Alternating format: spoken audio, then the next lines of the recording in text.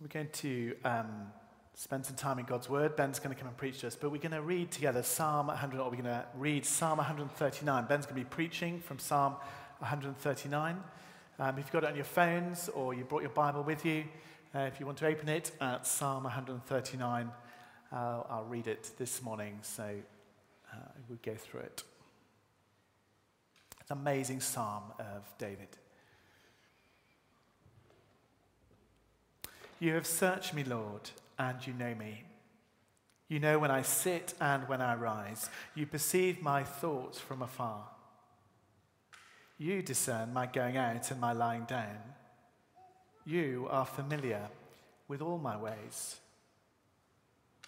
Before a word is on my tongue, you, Lord, know it completely. You hem me in behind and before, and you lay your hand upon me. Such knowledge is too wonderful for me, too lofty for me to attain. Where can I go from your spirit? Where can I flee from your presence? If I go up to the heavens, you are there. If I make my bed in the depths, you are there. If I rise on the wings of the dawn, if I settle on the far side of the sea, even there your hand will guide me. Your right hand will hold me fast. If I say, surely the darkness will hide me and the light become night around me, even the darkness will not be dark to you. The night will shine like the day, for the darkness is as light to you. For you created me in my inmost being. You knit me together in my mother's womb. I praise you because I am fearfully and wonderfully made. Your works are wonderful. I know that full well. My frame was not hidden from you. When I was made in the secret place, I was woven together in the depths of the earth. Your eyes saw my unformed body. All the days ordained for me were written in your book, before one of them came to be. How precious to me are your thoughts, God.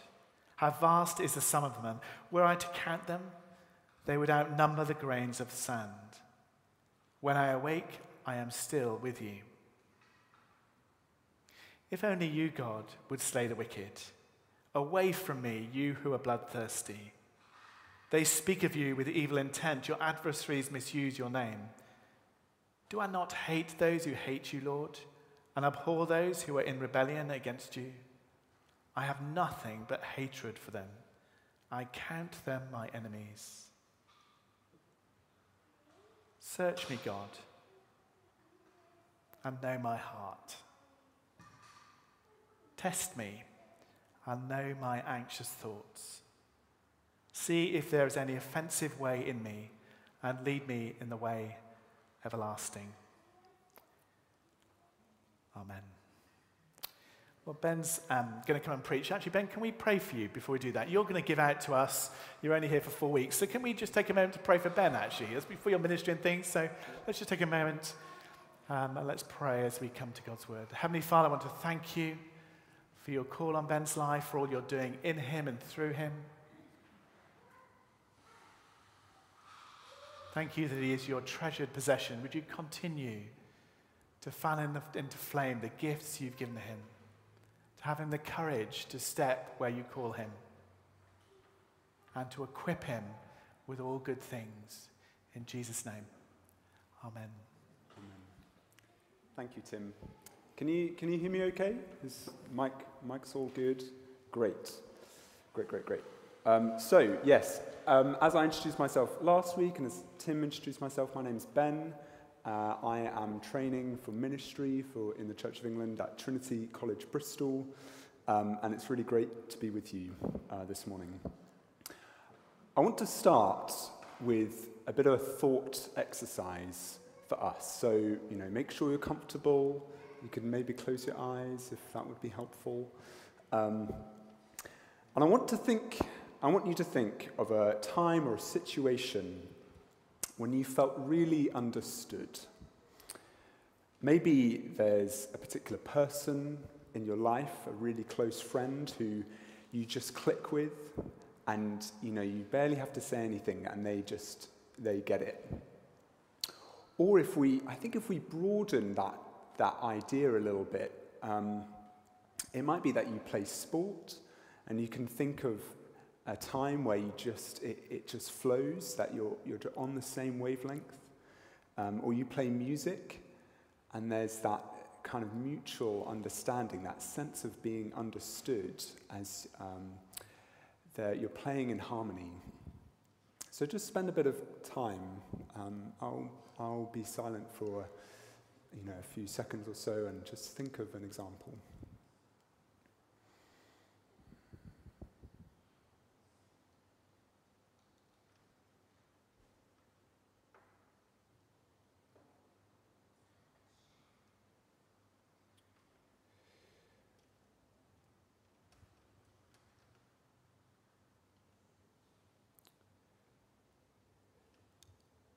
So as Tim has already said, I want to talk to you this morning about what it means to be known and understood by God. And that is what this psalm is about. That it opens with these amazing words, "You, Lord, have searched me and known me." And I also have in mind something which some of you might have heard of, Tim Keller. He's a pastor in New York, and he once said this. He said, "To be loved and not known is comforting but superficial. To be known and not loved is our greatest fear. To be fully known and truly loved is, well, a lot like being loved by God." We are fully known by God, and this is a teaching which it gives ballast and depth to the praise and the teaching of God's love. It is a teaching which yields wonder. God knows us really, really, really well. And what is so beautiful about this psalm is that he knows us so intimately and personally and individually. "Oh Lord, you have searched me. You have known me." It is a breathtaking thought that more than any other person in our lives, more than any friend, even our spouse, our parents, God knows us. There is no intimacy or confidence or friendship that can compare. That includes ourselves. God knows us more than we know ourselves. This God is unfathomably, incomparably, even brazenly intimate.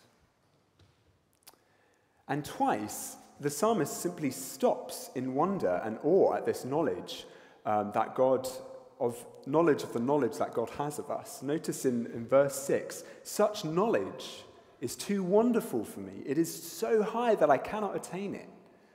And again in verses 17 and 18, "How weighty to me are your thoughts, O God? How vast is the sum of them? I try to count them. They are more than the sand." It's beyond us. And I think it's because this consideration of the depth of God's knowledge of us, the way in which God knows us, the way in which we're transparent to him, it's a marker and an indicator of the uniqueness of the relationship that God has with us. It is an indication of the holy place that God has in our lives. Yes, God is a relational, he's a personal God. God is our friend. But this is no friendship that simply exists alongside other friendships. It is a friendliness, a familiarity which is incomparable. It is unique and beyond our comprehension. And we really find, I think, kind of the root of that idea at the heart of this psalm. Notice verse 13. "This God is the one who formed my inward parts, who knit me together in my mother's womb." The unique relationship that God has with us is the relationship that stems from the fact that this one and no other is our creator. The psalmist in these verses from 13 to 16 paints this picture of our being formed and made in the depths of the earth, in secret, hidden away, hidden from all other eyes. Before anyone had seen us, known us, met us, before we ourselves had become conscious, there was God. There was God weaving us into being, looking forward to, even planning our future days. The unique knowledge that God has of us is of one who made us as the wonderful, quirky, unique people that each of us are. But also there is more here. There is more here. Notice how strikingly active this relationship is. This familiarity that God has with us. We mentioned briefly that potentially nerve-wracking, potentially dangerous idea of God planning or ordaining our days beforehand, that puzzle of the foreknowledge of God. But it need not lead us to stop short in our wander through puzzlement or suspicion or discomfort about our own free choice or decision. It is rather the basis of what David in this psalm describes as the hemming in of God, behind and before us, the laying of his hand on us, the guidance of God in our lives. You see, just as God knew us in the darkness and the secrecy of our mother's womb, and more actively knit us together, wove us into being, so in what often seems like the darkness and confusion of our lives, God sees us, knows us, and more actively leads us through. Returning to that exercise at the beginning, I don't know what your example was. You know, it's not a personal example, but I think of Spain when they play football, you know, just that fluidity. But in that same way, I think, in that seamlessness of understanding in sport or music or with that really intimate friendship, in a similar way, I think God does weave together his purposes for our lives as seamlessly as he wove us together in our mother's womb. If I settle on the far side of the sea, even there your hand will lead me and your right hand hold me fast. Now I want to spend some time on the last few verses of the psalm, from verses 19 to 24. We're caught up in this rich wonder of the psalm through verses 1 to 18. It shows us this relationship of holy intimacy that we have with God, our Creator.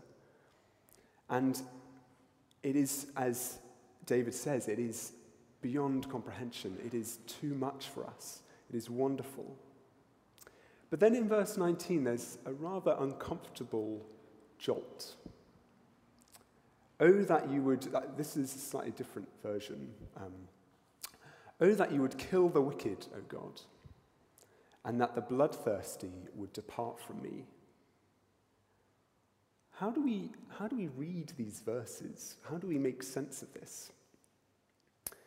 I think it might be helpful if we cast our mind back to the story of Genesis. You see, so far we've been thinking about the relationship that God has with us as our Creator. But sadly, we know that that was not the whole story. And if we remember in the garden, Adam and Eve, the creation of God, disobeyed God and ate the fruit.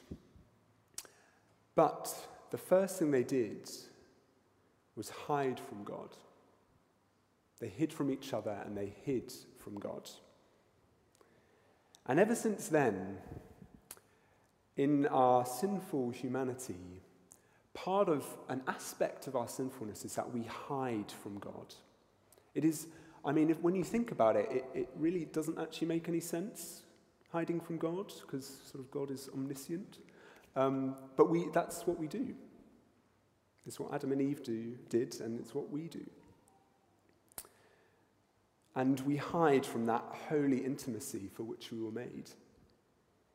And we seek to try and sort ourselves out, to live in a world as if only we knew and understood ourselves, as if only we can manage and establish our own destiny, rather than trusting and obeying God.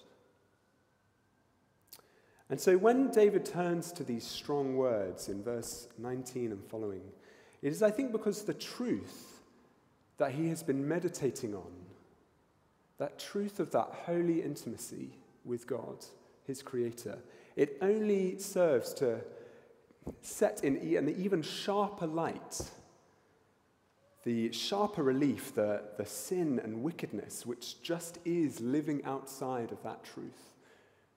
It is a living in hiding. But the thing which I find really hard to swallow with these verses is that they speak unequivocally of death, of the death of the wicked, of hatred against such wickedness. How do we read this? How do we make sense of this? Well, I think we can understand it because the death of the wicked, this judgment on evil, has in fact already happened. And it happened when the Son of God, known and loved by God, his Father from all eternity as his only begotten Son, took on our human nature and lived in the holy intimacy for which we were all created for. And the climax of his own willing trust in his Father and that obedience to his destiny, the depth of his love for us who had turned away from God, was his willingness to die in their place. The burning zeal against wickedness and rebellion against God that we read in verses 19 to 22 is fulfilled, is finally extinguished at the cross of Jesus Christ. And so the relationship of being known by our Creator, this holy intimacy with God, is restored through Jesus Christ, through his dying in our place, his rising to new and everlasting life. And with that we arrive at these final beautiful verses. Search me, O God, and know my heart. Test me and know my thoughts. See if there is any wicked way in me, and lead me in the way everlasting. We are God's creatures, yes.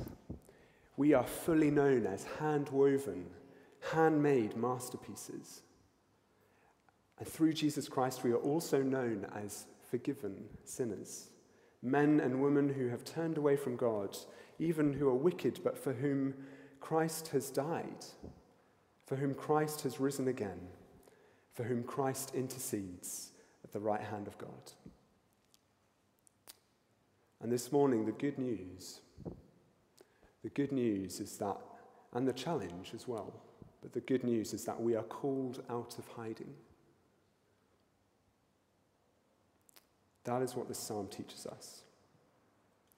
And that is what we pray. We ask God to lead us in his ways, to walk in his truth, and to surrender to him again as our maker, who loves us as his own.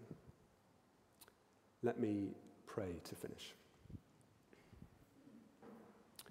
O Lord God, our Heavenly Father, we thank you that you have made us as your own, and more, that you have called us to belong to you through your Son, Jesus Christ. Lord God, I thank you that wherever we are, whatever we've done and whatever situation we find ourselves in, Lord, you know us and you see us. And so, Lord God, I pray that you would send the Spirit of your Son into our hearts, Lord, to search us out, to lead us, to recreate us, reform us, Lord, and that we would walk in your ways and in the way everlasting. Amen.